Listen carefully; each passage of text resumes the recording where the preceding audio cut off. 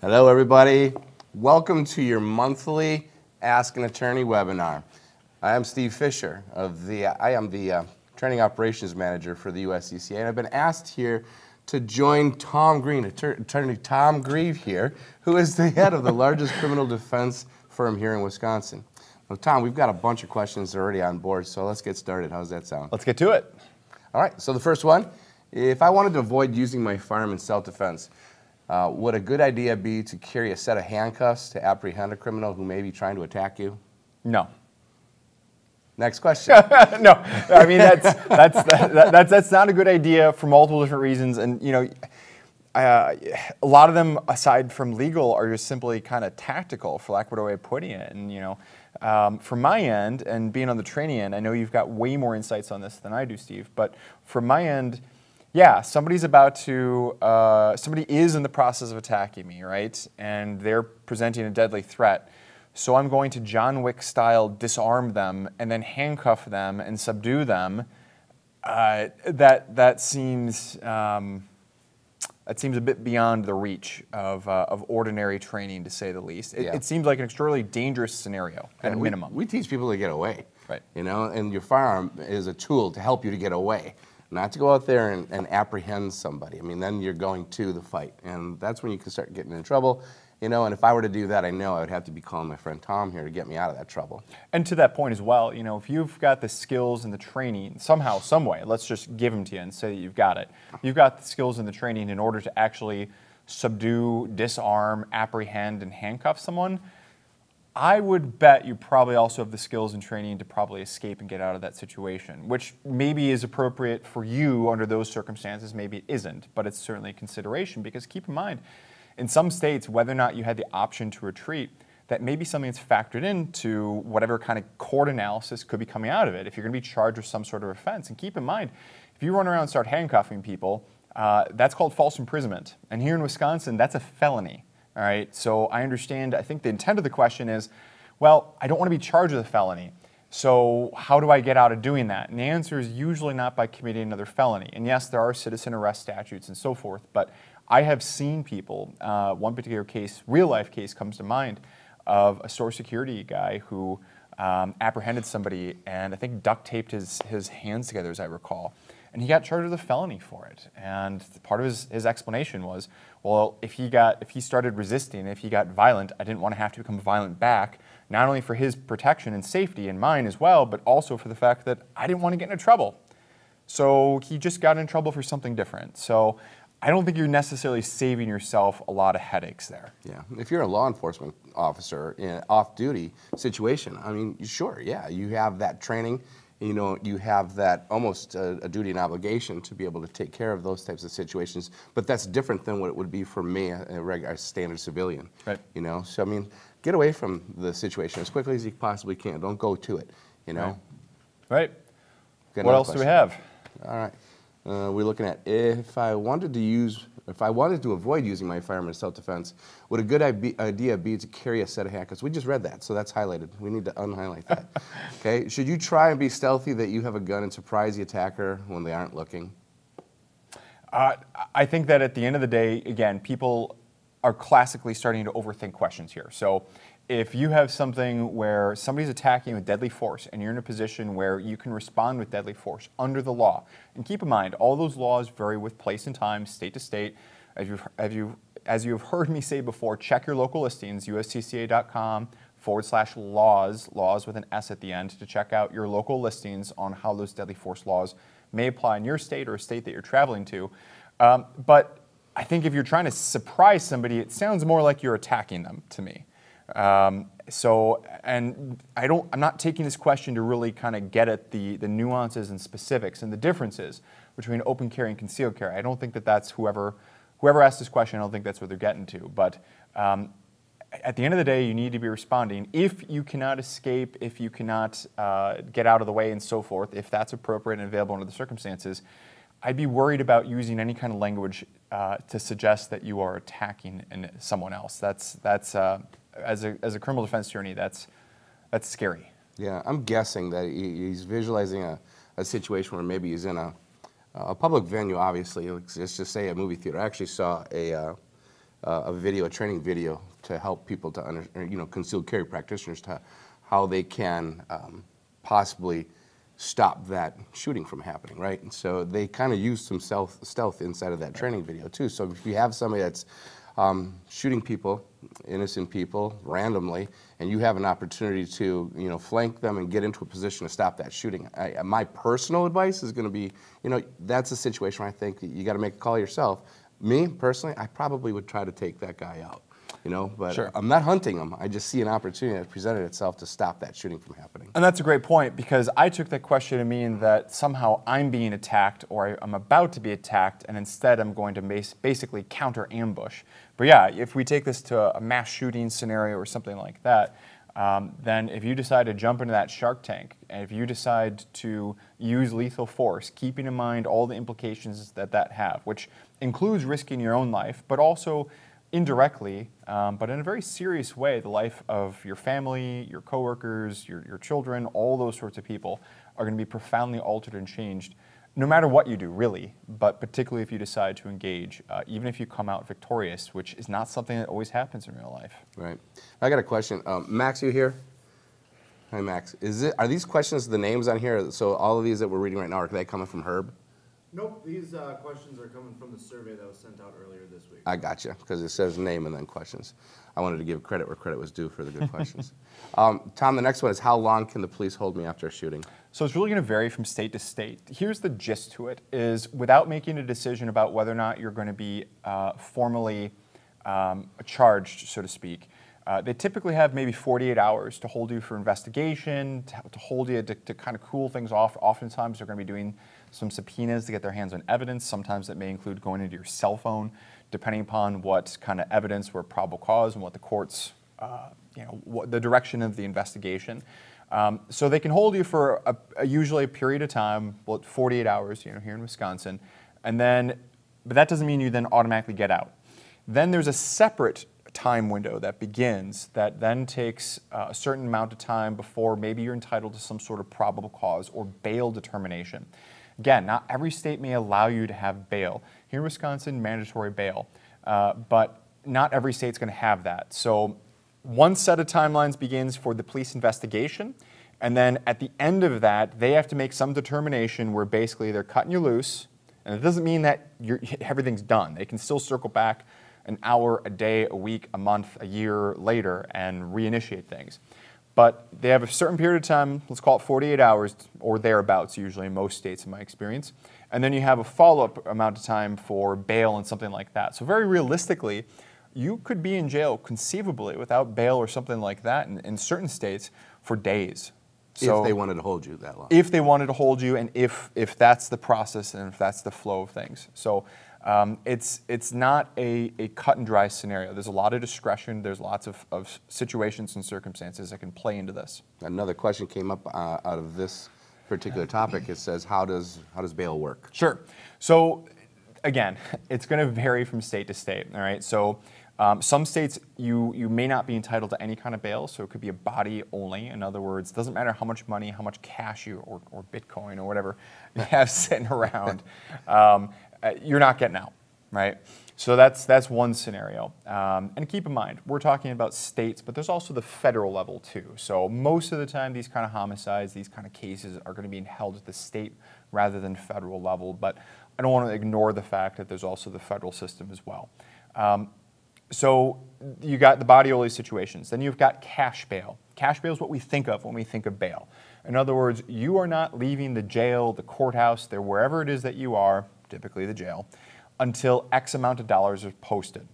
Now in some states you have bail bondsmen. We do not have that here in Wisconsin, but in some states you have bail bondsmen. So maybe you can hire or contract with a third party to post some or all that bail on your behalf.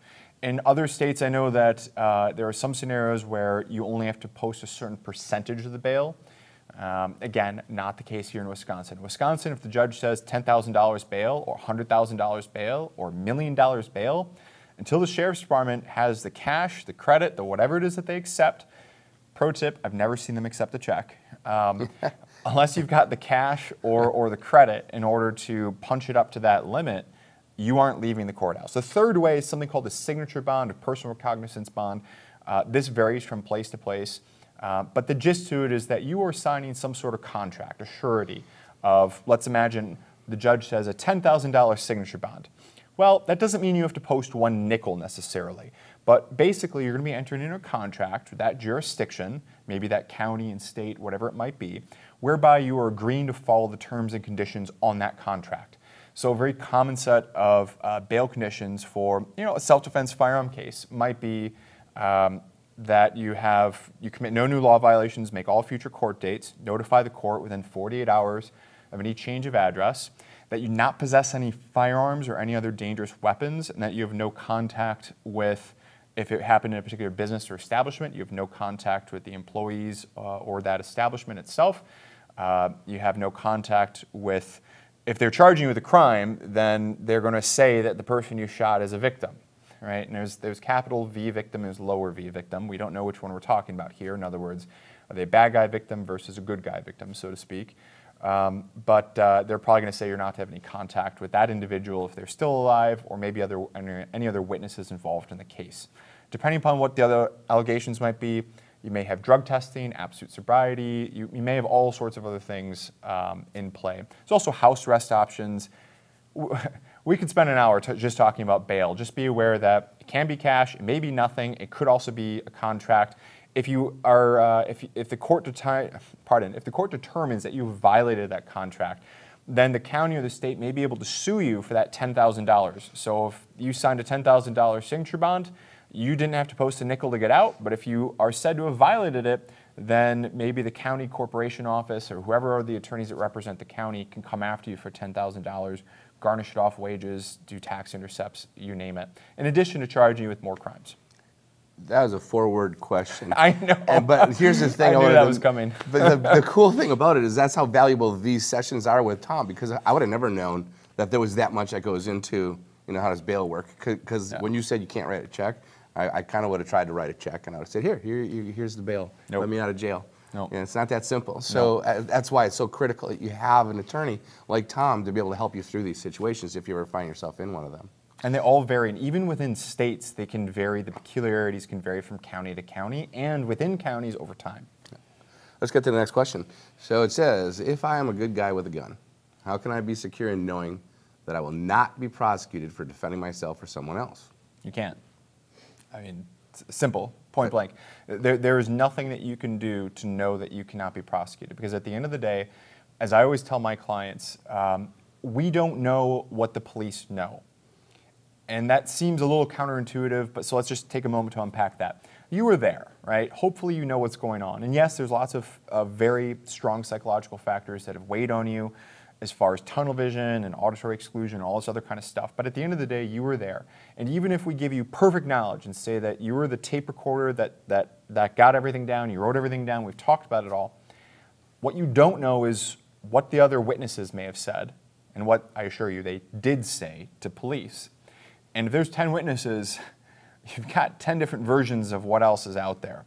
And law enforcement's going to try to unpack all that themselves, and they're going to try to make sense out of it. But when you're sitting in my office or another person's office, God forbid, and you're trying to figure out what's going on, I always tell my clients, we don't know what the police know. And usually other people's versions are not going to be as good or as helpful. And oftentimes they're contradictory, sometimes a little bit, sometimes a lot. But we don't know what they know. And at the end of the day, as a result of that, there's no guarantee anybody can give you that someone else didn't see or say or hear the wrong thing and then make it even more wrong when they reported it to law enforcement. So at the end of the day, there's no guarantee that I can make or anyone else can make that you will never be charged for acting faithfully and to discharge all your training correctly. There is no guarantee, just like there is no guarantee in life. At the end of the day, you can take charge with your training and education, which is presumably, hopefully, why you're here, to stack those odds in your favor. And that's why everything's stopped by the back end of the legal protection to really tie things off, which is really just kind of the completion, if you will, or it's another phase or stage, to my mind, in the education and the training. It's the manifestation of that all coming together. Of where the rubber hits the road here, so to speak. So, but there's nothing I can say that's going to give you the imprimatur of you're good to go. I can't do it. Yeah, there's no way to rubber stamp it. You're guilty or you're innocent. You have to hope that everything that you did do or not do is going to be within the guidelines of the law. And then you got to have somebody again like Tom to help you to wade through that jungle after it. You get yourself in the middle of it. Right. Does type of ammunition chosen for EDC increase or decrease risk of added legal liability resulting from use in a deadly force encounter? So it's an ammunition question. Does type of ammunition chosen in EDC increase or decrease the risk of added legal liability? To a degree, I would say yes. and here's what I mean by that. If you're using, not to pick on a brand that I actually like, but if you're using high-powered buffalo bore and you're using, deep penetrating shots that are going to be passing through a bunch of walls and a bunch of this and a bunch of that. And don't get me wrong, I'm not anti-penetration at all when it comes to firearms and self-defense weapons. But since this is where the question goes, yeah, if a lot more people are potentially going to be injured, does that increase your liability? When I hear liability, I think two things. Number one, criminal liability. Are you going to be arrested, charged, and can you go to jail? Number two, civil liability. Can someone else sue me? And the answer to that question is always yes. Always yes. What happens next, and can you fight off the lawsuit and make them go away? Maybe even you get some money out of it. That's a separate question, right? But yeah, you are increasing your liability. Likewise, if you have the kill them all around or something like that, it's right on the side of the box and so forth. In my experience, most prosecutors are not gun people. I think that a lot of that's going to vary, obviously, if you're in a more rural setting versus a more urban setting, a lot of the politics that get bundled into that. But a lot of times they're not going to have the sophistication to understand that this particular type of ammunition is good for this and this particular type of ammunition is good for that.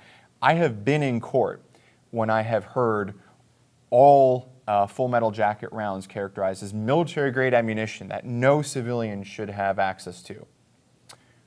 Not my client, by the way. I just was sitting there waiting for my case to be called, and a judge characterized some other attorney's handgun ammo they're talking about? Handgun ammo, yeah. Is Full Metal Jacket, I think, as I kind of figured out, is 9mm Full Metal Jacket. Different judge, different day. I'm sitting in court waiting for another one of my cases to be called, and that judge said, these are just cop killer rounds. These are hollow point ammunitions. No civilian should have access to hollow point.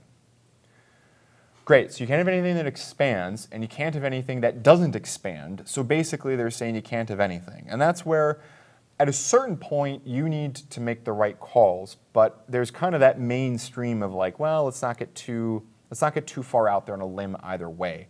And that's also where, fundamentally, you having a strong criminal defense attorney who can be there, among other things, to educate the court and to be able to stand up for you and to push back in those moments, which includes having the appropriate Second Amendment and hands-on firearm knowledge, can make a huge difference in the outcome of your case. In neither one of those cases, again, not my cases, not any of the cases for the attorneys at my firm, in both of those cases, those are attorneys who I don't think knew a 9mm from a .45, could probably even describe the difference between a rifle versus a handgun versus a shotgun, and the judge's statements went utterly unchecked. Yeah, I think that we have the opportunity to be able to calm the waters a little bit simply by the way we present ourselves after an event like that would happen, right? So whether or not I used FMJs or JHPs, the way I interact with law enforcement in their investigations, and when the prosecutors come and talk to me and stuff like that. If I come out, and if I'm aggressive and defensive by nature, I said, they're going to dig a little bit deeper and look at things like, oh, look at, they took the, like you called it, cop killer rounds, those types of things, and they'll use that against me because they're playing into the role that I'm letting them to believe that I'm playing as an aggressive defender, right? So obviously he had bad intentions. So choosing your ammunition, choosing to carry a gun is increasing your liability when it comes to situations like this. So the ammunition obviously adds to it. My advice to my students and our instructors is basically to help people understand to stay calm, and let the attorney do the talking for you, but present yourself in a non-aggressive way. And I know that a lot of people say, well, the safe thing is to carry whatever the police carry in your particular jurisdiction. And I'm not against that. But at the same time, I mean, if we just model everything we do in life based on what law enforcement does, we're all driving Crown Victorias, we're all driving, or Ford, whatever it is that they're driving these days, or Chargers or whatever. So I'm not I'm not married to the idea that you have to carry what your local law enforcement carries, but at the same time, I'm not saying it's a bad idea by any stretch, because it at least gives you a snappy comeback if the prosecutor or judge tries to go down that road. Right. Next question from Jack. Is there such a thing as too much, in parentheses, big gun, and too many rounds fired? Well, for rounds fired, let's take this in reverse, right? We're shooting to stop the threat, period. Any rounds sent downrange after the threat's been stopped is probably going to be too many rounds, all right? Fair statement? Yeah. All right. As for too big a round, well, you know, now we're kind of getting into debate land, right? It needs to be big enough to stop the threat, small enough that we can handle it, and presumably the larger the rounds, the lower the ammunition counts that we're carrying. Not to mention the heavier the weapon, and oftentimes, of course, the larger the weapon is too, to keep it controllable. So, not to be that guy, although I will say for the record, I'm a big 10 millimeter enthusiast.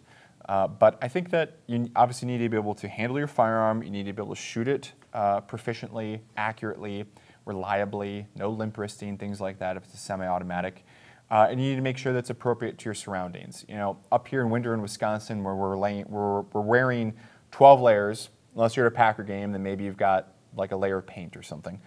But otherwise, if you're wearing 12 layers of jackets, you know, carrying the exact same ammo as you would for summer, there's some people who say that's a bad idea, and we need to reassess our penetration.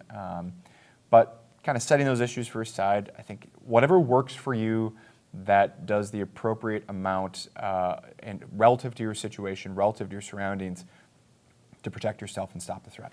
Yeah, I got nothing to add. Great answer. Merle asked a question with regard to the question of being in jail for an extended time pre-charges. What can one do to ensure that personal medications are continued during pre-charge incarceration? That's actually a really good question, and I don't think it's one I've ever been asked here at the USCCA before. So you're in jail, something's happened, right? Or God forbid, but more likely, someone you know is in jail for a DUI or whatever. But at any rate, someone's in jail, they have medications. So generally speaking, jails have some sort of nurse or physician that you can make an inmate request to get on a list and see. Most jails, in my experience, and by that it's code for virtually all, don't let you bring in outside medication. And if they do, it's under extraordinarily limited circumstances. I hate to say it, but in my experience, good luck. Mm-hmm. I mean, good luck. And there's people, obviously, who are on extremely important blood pressure medication, heart medication, I mean, you name it. Psychotropics, you know, something to keep you.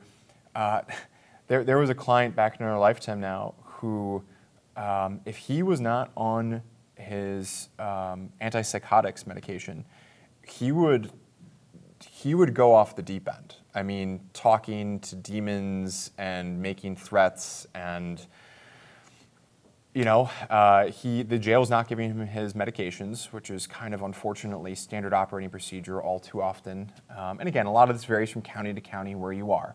And guys, keep in mind, if you check out their website's going to make it probably sound like, oh, this is really simple, this is what you do. And I'm not trying to be dismissive of websites, but my experience, websites and reality are two often radically different things as far as here's what we say we do, here's our mission statement and our public-facing side versus here's how things actually work. Yeah, I had to create a paper trail basically to raise all the alarm bells at jail of, look, this is going to be squarely on you guys if and when something goes wrong. So there's something that maybe your criminal defense attorney might be able to do to raise alarm bells, but this isn't the movies where I walk into the sheriff's department or the jail or whatever with my brown briefcase and my styrofoam cup of coffee and slam it down on the table and tell everybody to scram and flip you your medications. That's how I get tased and I'm sharing the cell next to you, all right? It doesn't work like that at all. So I hate to say it, you're probably in for a bumpy ride. I say that with full knowledge that maybe you're asking this question, Merrill, because you require life-saving or life-sustaining medication. In my experience, you're still going to be in for a bumpy ride, and I'm very sorry to say that, but that's what it is. Yeah. So the next question, do I have a duty to report a crime? There's more to this. If I have used a firearm in self-defense, do I have any duty or obligation to stay and wait for police? And then he finished up by asking, or could I just leave the scene? Well, I think we should take this in reverse order, right? So can I just leave the scene? Well, is the scene safe? Like, let's start there. Are you safe at the scene, or are you safer away from the scene? Because if you're in some sort of mob environment, something like that, then probably getting off the scene is going to be better. Getting off that X, so to speak, is going to be better. And that's not to say that you're fleeing the scene or anything like that. It's just you're removing yourself for personal safety reasons. Fair enough? Yeah, well, we had a member who was in a situation late at night in an empty parking lot, and when he had dispatched of the attackers, he went someplace where he felt safer. So he wasn't in a mob. Right. He was by himself, so he felt exposed, and even though the threat at that time was gone, or was no longer a threat, he still removed himself to get someplace where he felt a little bit safer. Right. And then he made Then he called. the call. Right, yeah. So there's something that you've probably heard of before, or maybe you haven't. It's called winning the race to 911, all right?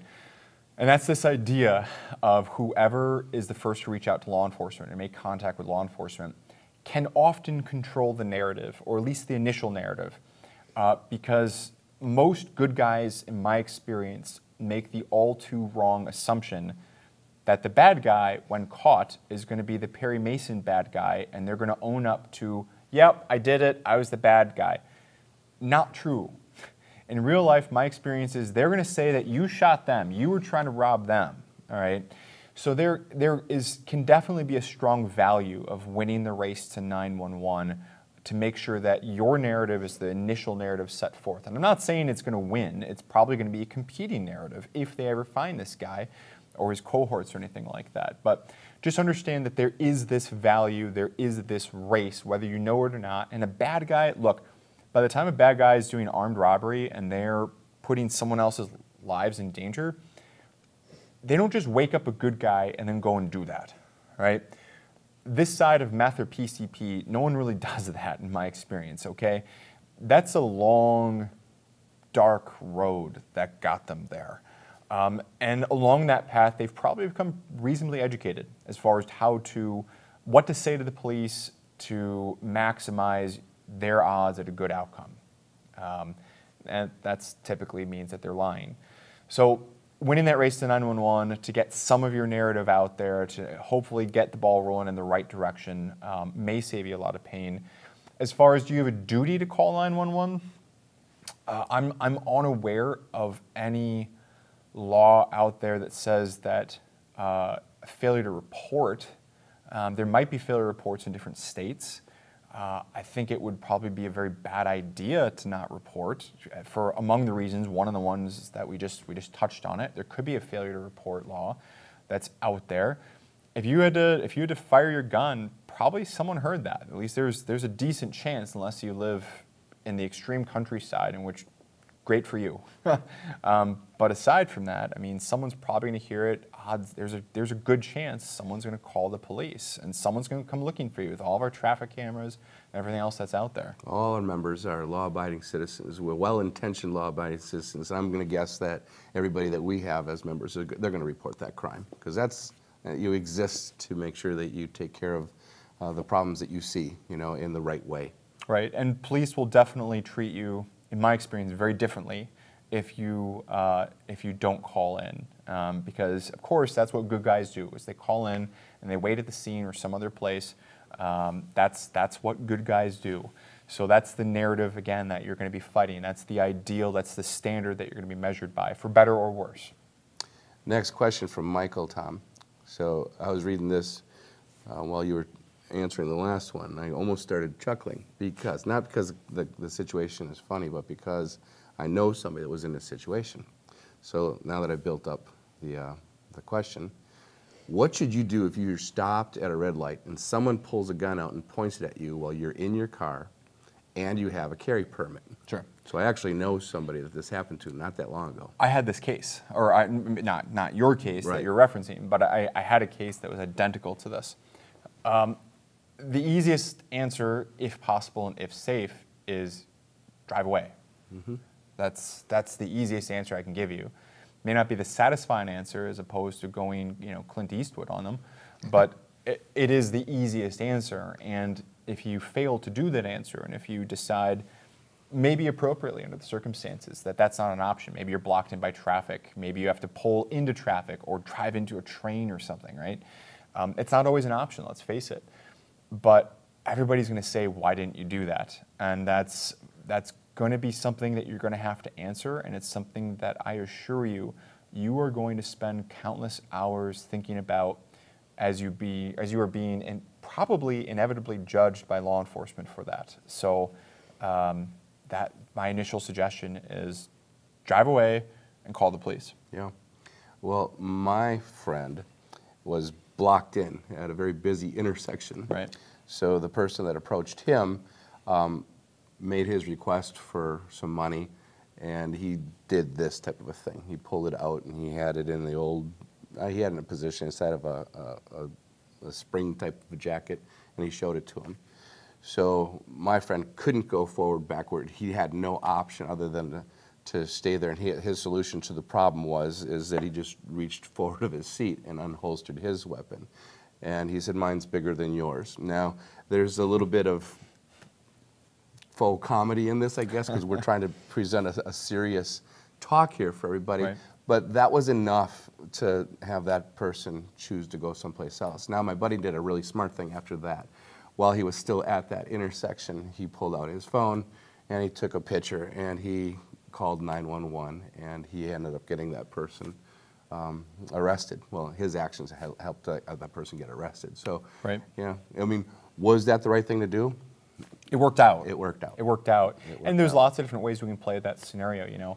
If you're hemmed in and if somebody, is off on the passenger side in another vehicle, and you're the only person in your car, does that mean you're blocked in traffic? There's a huge train going by, or the light that we all know takes forever. Maybe do you get out of your car on your side just to take cover or something like that? Could that be an appropriate option if it's obviously safe to get out? Yeah, there's so many different variables that we could, Right. know, if you're sitting in your car and this, that, and the other thing. But Right. the bottom line is like you said, if you have the option to get out, go, leave. Right. Right. Last resort, always. Right. Right. Will attorneys accept cold calls if you have an incident, or do they require you to have them on a retainer? Cool calls work, but keep in mind, if there's been an incident, there's a good chance you will be in jail.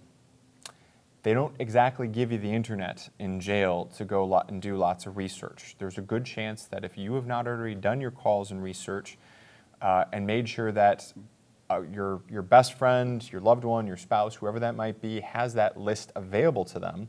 Because I always suggest to people, don't call me, right? Because there's a good chance you're not going to reach me, for starters. But you're probably going to leave a very incomplete message with staff or something like that, no matter how much we might try to prompt you for something. And okay, we've got a name that's locked up somewhere in the state. We've got 72 counties and probably hundreds of different municipal police departments, detention centers you could be held in. I have no way of finding you. Like, I can't do anything. Give me someone to work with on the outside. So do your research on who you want to be the person, or maybe a list of attorneys that you're interested in, and then hand it off to a loved one, a friend, hopefully both, and make that person your call. Don't go into a bunch of specifics over the phone because there's a good chance it's all being recorded, and then have that person reach out, because that way we can start coordinating things from the outside. Well, we've done a lot of that research already. So for all of you members that are watching here, it's called the Critical Response Team. That's who you want to get a hold of right away. I mean, you've worked with Corey and her team. Tell them a little bit about what you've found as their value as it applies towards membership here. 24/7. If you're a member, you have 24/7 access to live English speakers right here in Wisconsin. It's not some other country or anything like that. They're based right here out of this building in beautiful West Bend, Wisconsin. And they've been trained to know how to handle these phone calls, when to shut you down if you're going too far, and what information do they need at that moment in time. And then they can work with attorneys on the critical response team, attorneys who have given them their cell phones for 24/7, around the clock, 365 access to get that beast going here to mount your defense. I've watched them in action, Tom. They're great. They're calm. They know where to go. They'll help you calm down, and they know how to get that process rolling so that whatever time that you're incarcerated, whatever time that you're spending with the police is going to be as little time as possible. They're really good. And I work with the critical response team in some respects to help answer their questions and to make sure that they're as informed as possible about the legal system. Again, keeping in mind this is a moving target because the legal system's always changing, sometimes slowly, but it's always changing, and it's always different from place to place. So, good question. Thomas asks, if an armed perpetrator is breaking into my home but not yet inside, may I legally fire at him? Again, I don't know the laws in your state, all right? If you were here in Wisconsin, right, because there's two things that we're talking about, maybe even three. Number one, what's the generic self-defense laws, right? If I'm in reasonable fear of imminent death or great bodily harm, then I am privileged to use deadly force. And that's a rebuttable privilege, which is to say that the prosecutor can still overcome that, possibly, or poke holes in it. But that's kind of the default. At least here in Wisconsin, and most other states are somewhat similar until you get the duties to retreat or soft duties to retreat and things like that. But then, of course, the question's really begging for Castle Doctrine analysis, right? Castle Doctrine is basically something that says if certain conditions are met, then there's a presumption that I can use deadly force, that I'm in reasonable fear of imminent death or great bodily harm is what we would hear say in Wisconsin. But anytime you hear somebody say that P word, presumption, I want you to think of another word, it starts with an R, rebuttable, because that's what follows it. And that means that, yeah, Castle Doctrine creates a presumption that maybe you can use your firearm. But the prosecution, the government, can introduce rebuttable evidence to say why, you know what, that didn't really apply here. So again, Castle Doctrine may apply at different times. So here in Wisconsin, if somebody has broken into or is in the process of breaking into, then okay, it may apply. So Thomas, to answer directly your question, where somebody has not entered your home, but then they're in the process of breaking into your home, and again, I don't know what your definition of breaking into, because it might be different than mine, but under my definition of breaking into, where they're climbing through your window or in the process of cleaning out the glass that they just broke and or busting open your door, then yeah, you're going to be probably privileged to use Castle Doctrine. The third thing then is stand your ground laws, which generally speaking are going to be the best pro-victim, the person down the lens, getting the training and the education on how to use your firearm safely to stop the threat. It's the best pro-victim legislation by and large that's out there because it creates the most robust barriers, the best defense barriers and obstacles and barricades for prosecutors to secure that conviction. So bottom line, check your local listings, check the laws, understand that you may be using the term breaking into differently than the law does, so you got to figure out how exactly does my state define that. It's awesome to hear how you just drill down and get to the finer points of all of these situations, things that I would never think about. So I'm learning a lot sitting here, you guys, almost by osmosis. But oh boy, is that a word? Yes. Yes. So John asked, what are the legal issues with investigating a trespasser on my property when hand carrying a pistol? For example, I had no time to put on a holster, so I'm carrying it in my hand, and somebody's on my property, and I decide to go and investigate. Well, kind of similar, John, to what I just talked about with respect to Thomas's question, check your local listings, right? And I'm going to go with this at two different ways. So I'm going to kind of cover a little bit of what we talked about with Thomas, then I'm going to introduce a whole new variable from what we didn't talk about. So first off, the Thomas stuff. Check your local listings because maybe that's going to be considered brandishing. Maybe you having a loaded firearm in your hand could be considered possibly use of force. Keep in mind that the bad guy who could be trespassing could say he pointed it at me. And maybe you did point it at him, I don't know. But he could make up and just claim that you did. Well, was the bad guy, was he carrying a baseball bat? Was he coming at you or something like that? Because sometimes just presenting a firearm, a loaded firearm, and sometimes even an unloaded firearm, pointing at someone, that may not be considered an attempted homicide or anything like that, but it could be something called an RES, or recklessly endangering safety. Here in Wisconsin, you could be looking up to 25 years in prison for that. So I'm not saying don't arm yourself and take precautions.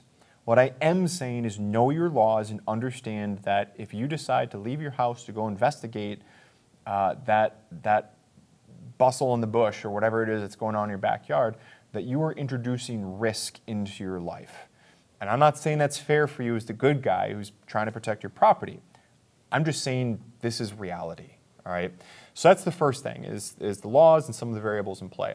The second thing is that the laws in the street go down very differently depending upon where you are. What do I mean by that? In urban and major metropolitan areas, there's probably going to be a very different attitude about law enforcement, about firearms. I don't know what to tell you this, and hopefully this isn't coming as news to you. Firearms, kind of a political issue these days. And if you don't think that that doesn't bleed into our justice system, well, number one, rewind in this video about 20 minutes to when I was talking about how different judges characterized ammunition, right? But number two is the fact that, look, at the end of the day, you could get a very different outcome on a case just from law enforcement of this happened in a country setting where there's maybe a very different attitude towards firearms versus maybe more of an urban setting where, again, a very different attitude on firearms. Sometimes, as crazy as this might seem, even within the same district attorney's offices, you may have very different attitudes towards cases, firearms, and evidence that could lead to this particular case being charged, but not that particular case. If this sounds alarming to you, good, because this is reality, and this is what myself and our team of attorneys have to deal with day in, day out. There's a lot of discretion baked into the system across many different levels. Police, what do the police supervisors think? What's the particular prevailing sentiment among politicians, and what kind of pressure for prosecuting are the public and the newspapers looking for in all this? What is the prosecutor's looking for? Maybe this prosecutor is different than that prosecutor. You don't control which prosecutor you get. You're going to get one of them. Hopefully you got the good one for you. It's scary, but that's the truth. And we even talked about judges and about 10 other different things, juries and so forth. So there's a lot of discretion. A lot of things can go down differently, even though the law is written the same, no matter where you are in your jurisdiction. There's a lot you can do to not have to go out and investigate with a firearm. There's other technology that exists, like binoculars.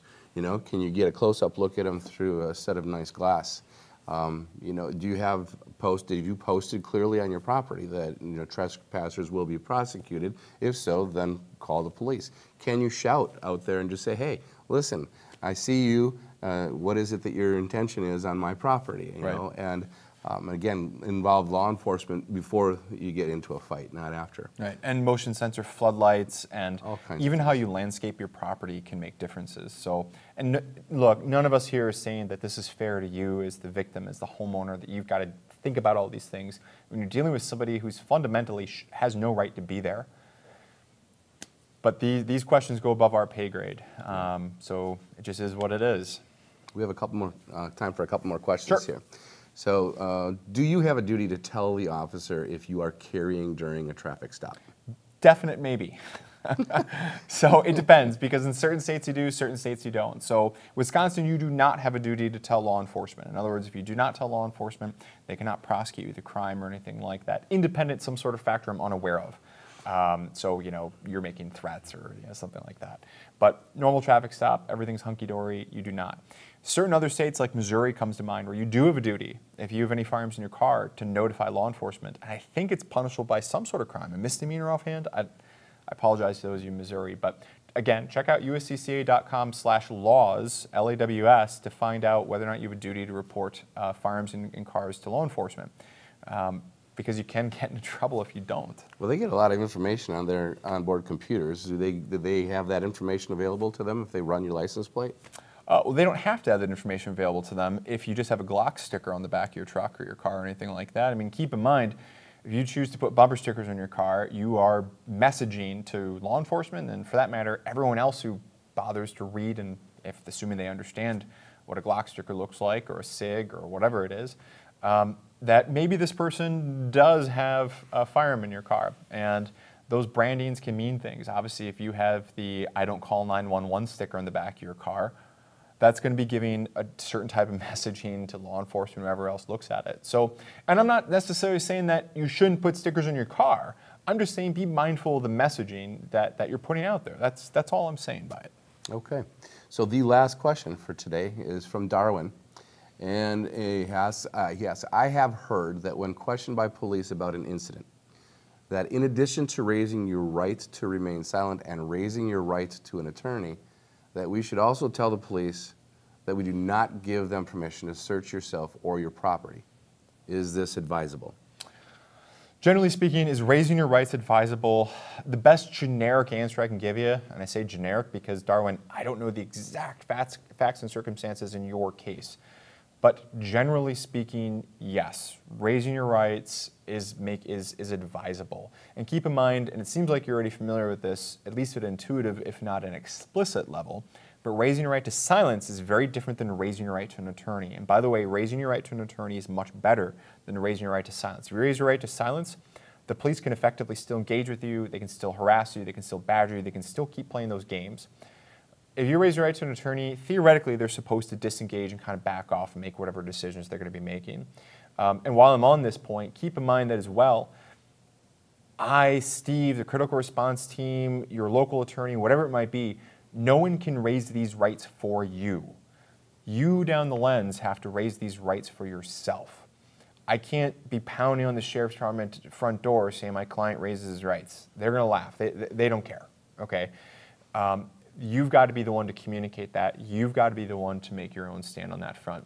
But as far as not giving them permission to search maybe your cell phone, your wallet, your backpack, your car, whatever it is, keep in mind a couple quick points. Number one, if law enforcement is making a search that you believe is illegal, if you resist that search, they will probably be able to lawfully prosecute you for resisting the possibly illegal search, even if it does turn out to be illegal. So I always tell clients, look, if you're going to raise your rights, make it clear that you're not consenting to any particular search of your person, your property, whatever it might be. But if you resist those searches, even if they turn out to be illegal, you can be lawfully prosecuted and go to jail. So if the police are going to search, unfortunately, even if it's illegal, they're going to search. I'm sorry, it is what it is, but don't resist things and stack up the issues. That's going to be there. But yeah, generally speaking, it's advisable. All right, Tom. Thanks for helping us out here today with all that awesome advice, right? You know, that is the last question we have, is because it's all the time that we have. But we do have one more thing to ask. What can our USCCA members do to help you out, Tom? So guys, something that really helps me be here and break away from my office with all my fantastic attorneys there and our team is if you could just take a few moments. There's a button that should be on your screen that says Review Tom Grieve, or Review Me, or something like that. If you can click that, it's going to bring you to a Google page. It's totally free, just takes you a couple moments, and it's going to ask you to rate us on a 5-star, 1 to 5 stars, 1 being bad, 5 being good. Keep in mind, it's the internet. 4 out of 5 is basically a failing grade as far as the internet and Google is concerned. So if you feel like you've gotten something out of this, you've gotten some decent content, some information that you're going to be able to put in your pocket and back of your brain and take forward, I would ask if you can just take that quick moment, takes 20 seconds, leave that review. I do personally, myself, not some sort of marketing, whatever, I go through and read and respond every single comment.